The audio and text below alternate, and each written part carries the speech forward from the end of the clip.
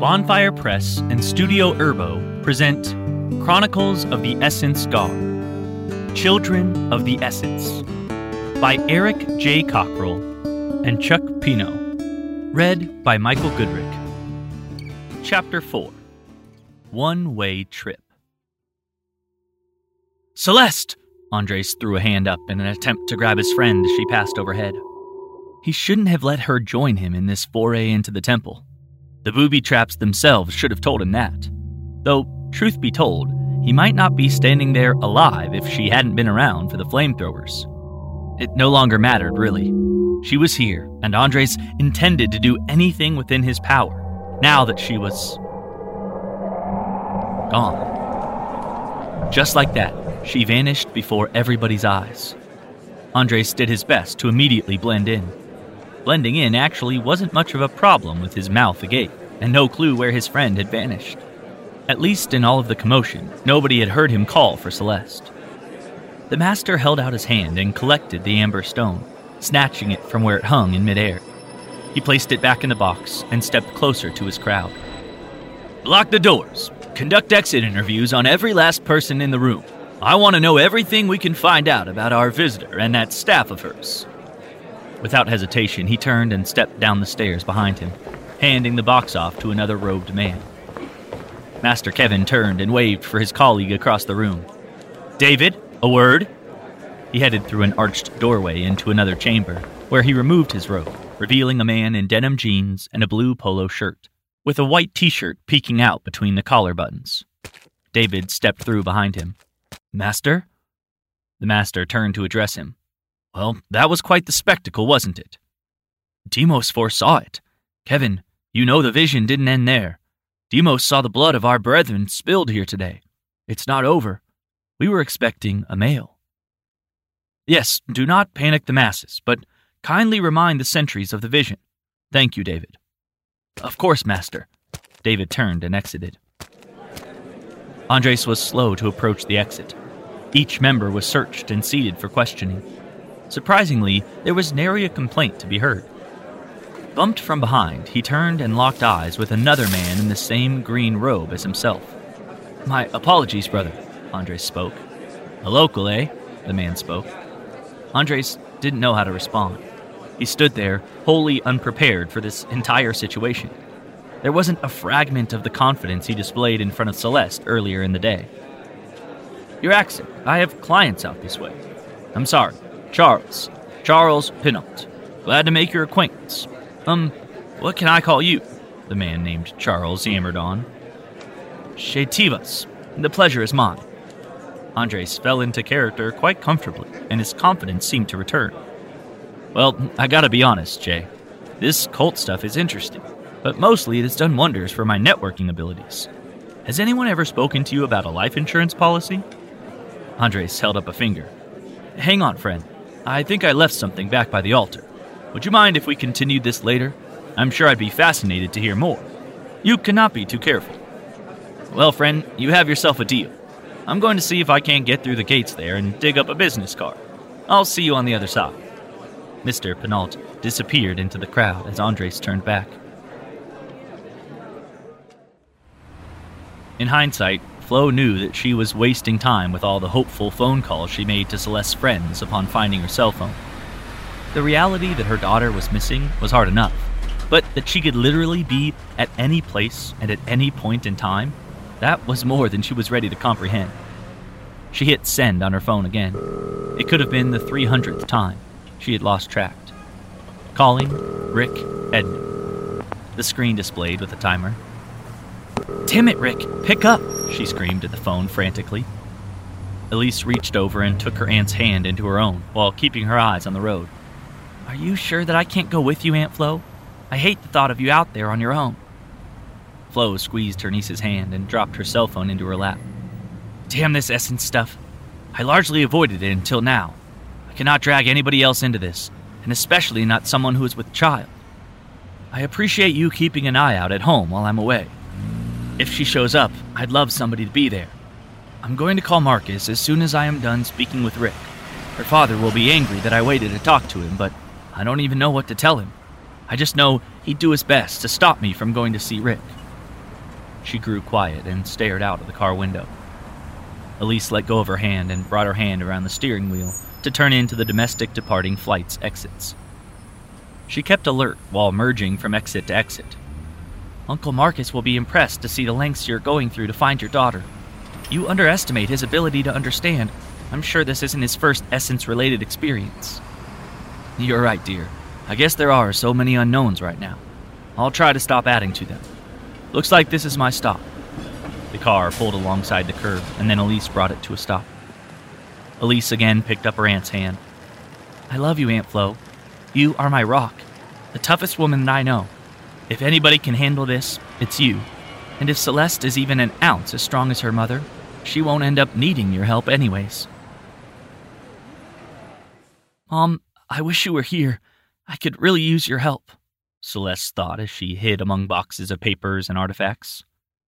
She slid the top off of the box to her right and moved some materials around within. Not sure what she was looking for, but hoping to find something that could help her and Andres make whatever case they were trying to make. She pocketed a handful of small stones and a necklace. Everything felt so ambiguous. They never had a plan. No plan for meeting up initially, no plan about what to do when they got to the temple, only a half-assed plan for what to do if they got separated, and no plan about what to do if her family heirloom caused her to crowd surf across a sacrificial chamber like Peter Pan toward an essence lodestone. And what was that? It acted as some sort of magnet. There was no stopping the walking stick as it floated across the room, and she dared not let go. The only thing she could do was think of somewhere else to be and appear there. Maybe the room she had been in prior to the incident wasn't the best idea, but it was the first thing she thought about when she considered that she didn't want to separate too far from Andres. Rather than leaving, she was determined to make the trip worthwhile, so she bypassed the chamber she'd come from and made her way through the corridors behind that chamber. There she sat, in a dark room, trying to figure out what she could about these people and what they were doing. As she turned to grab the box top, the door creaked behind her. She froze. She was not afraid to get caught because she knew she could be gone in the blink of an eye, but she didn't want to leave Andres behind if she didn't have to. Celeste balled up her fist in the event she might need it. Celeste, it's me. Please, relax. I can't take another beating from you today. Celeste turned to see Andres looking warm, but still sporting his charming, warm smile. For the second time that day, Celeste threw her arms around Andres. I just knew you wouldn't be able to leave either. We are just too close. You should have left, Celeste, but I admit I'm pleased to have you here. Let's take a look around and get out of here, Andres asserted. As he finished his sentence, a map on the wall over Celeste's head caught his eye. It was an older map of the world, with markings and words drawn all over it. Triangles drawn in a number of places. Formosa, Argentina, Mount Olympus, Greece, Tangier, Morocco, and others. Columns drawn in Switzerland, a circle around Santorini, Greece, and X's scattered in various places around the globe, but no legend to identify any of it. Celeste looked up. I've been so focused on these boxes that I never noticed the things on the wall. Who is that? She pointed to a painting hanging under the map. There sat a portrait of a man with an olive complexion. His features could be that of a classical statue, though his scruffy chin wasn't as dignified as the subjects of most paintings Andres had ever seen. The one thing that stood out immediately was the man's eyes. The man stood there, staring at the pair through glasses, but one of the lenses was green. The singular jade eye, Andres exclaimed. Like the man said out there. This must be who he was talking about. Wow. Celeste glanced at the plaque below the painting. Demos Kalis, Dion, Greece.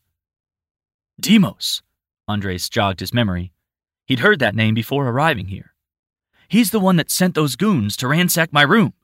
Celeste, I think I know where we're heading next. I can't go to Greece. My mom will kill me, Celeste exclaimed. Mi amor, I thought we were in this together, Andres started. Celeste stepped back. My mother. She must be worried sick. What am I doing? And my dad, he is going to flip out. Andres, this has been fun, and I'm glad I was able to help you, but I really should get back home. The door opened behind Andres. A man stepped into the room and nodded to the boy beside him. "Good call, Eugene. You were right to alert us." He patted the boy on the head, and the boy turned around and ran down the hall. "So, are we going to do this the easy way or the hard?" Before the man could finish speaking, Celeste and Andres were nowhere to be seen.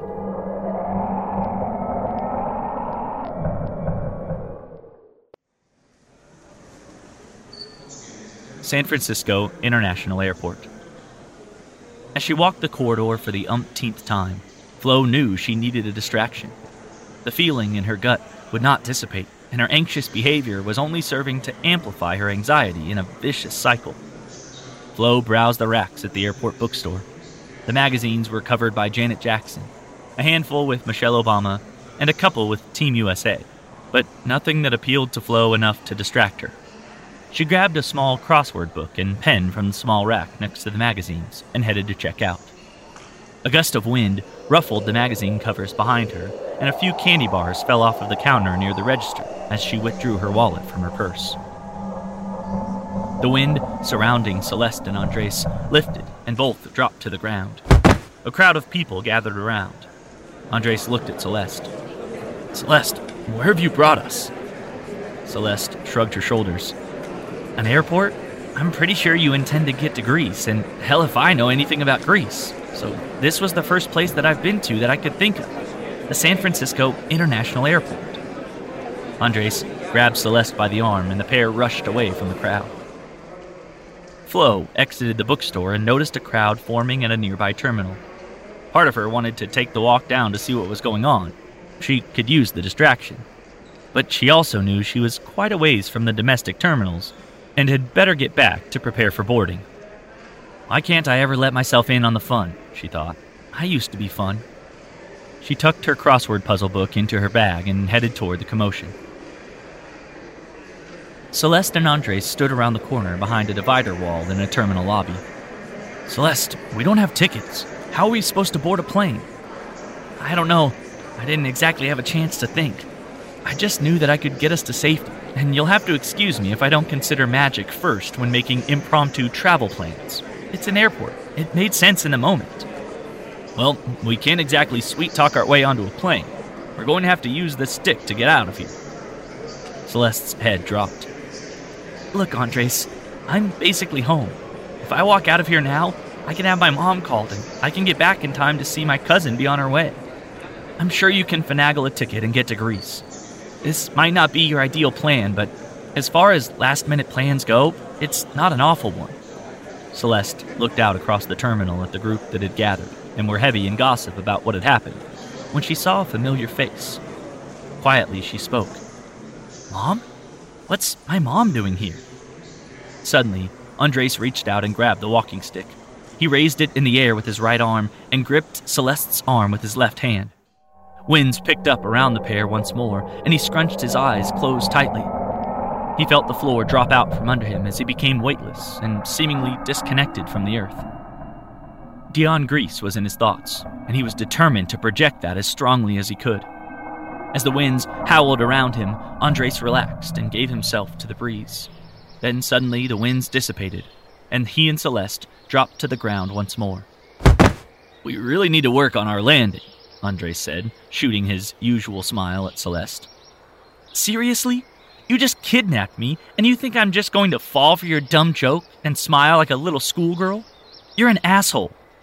Celeste balled up her fist mid-swing and landed a punch to Andres' gut. "Celeste, I'm sorry. I panicked. You know the feeling. You just used it moments ago for the same reason." Andres began to explain. Celeste did not lighten up. "Not the same reason at all. I brought us away from potentially armed cult members that were looking for us. You brought us away from my mother. Not the same at all." She brought her pointer finger up to his face furiously. "Your mom, who was looking for us," he began, but didn't get far. "Not the same." She turned around with her arms crossed. "Celeste, here." Andres extended his arms and held out the walking stick. "Take it and return to your mother. I'm sorry, and I'm very grateful for the assistance you have given me." Celeste turned around and accepted the walking stick. She stood still and glared at him sternly. Look, I understand that you're angry, and I won't be surprised if you decide... Andres' mouth hung open as he was suddenly talking to air. Wow, she left. Just like that. I didn't think she had it in her. I guess I'm on my own, Andres thought to himself as he made his way out of the cobblestone-covered alleyway. Dion, Greece was beautiful. He'd been to the region before and always found a certain comfort in the air. But today's events had made him rather unable to find comfort in anything. He didn't even know where he was going. He just knew the name on the plaque and the triangle on the map had to mean something. So he was there in that gorgeous city, taking a stroll down the street. Suddenly, things felt uneasy around him. An unexpected turbulence clouded his head, and a burst of energy, followed by a gust of wind, exploded in front of him.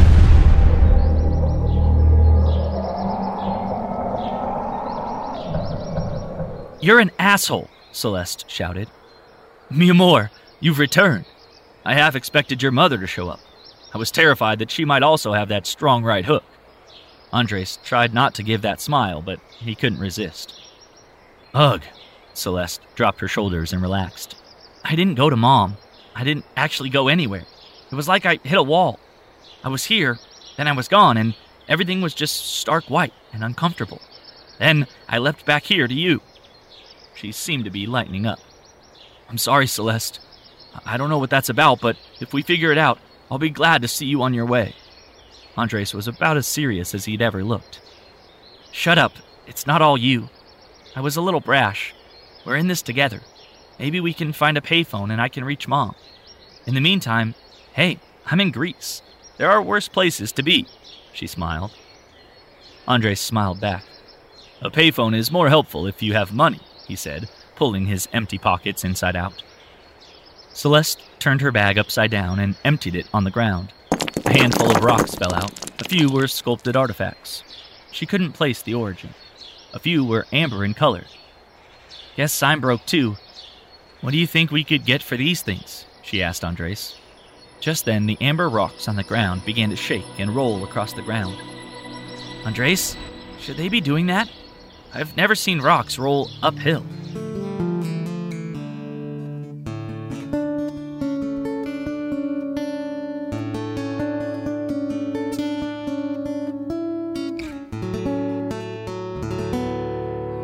Theme music by Carol Cockrell.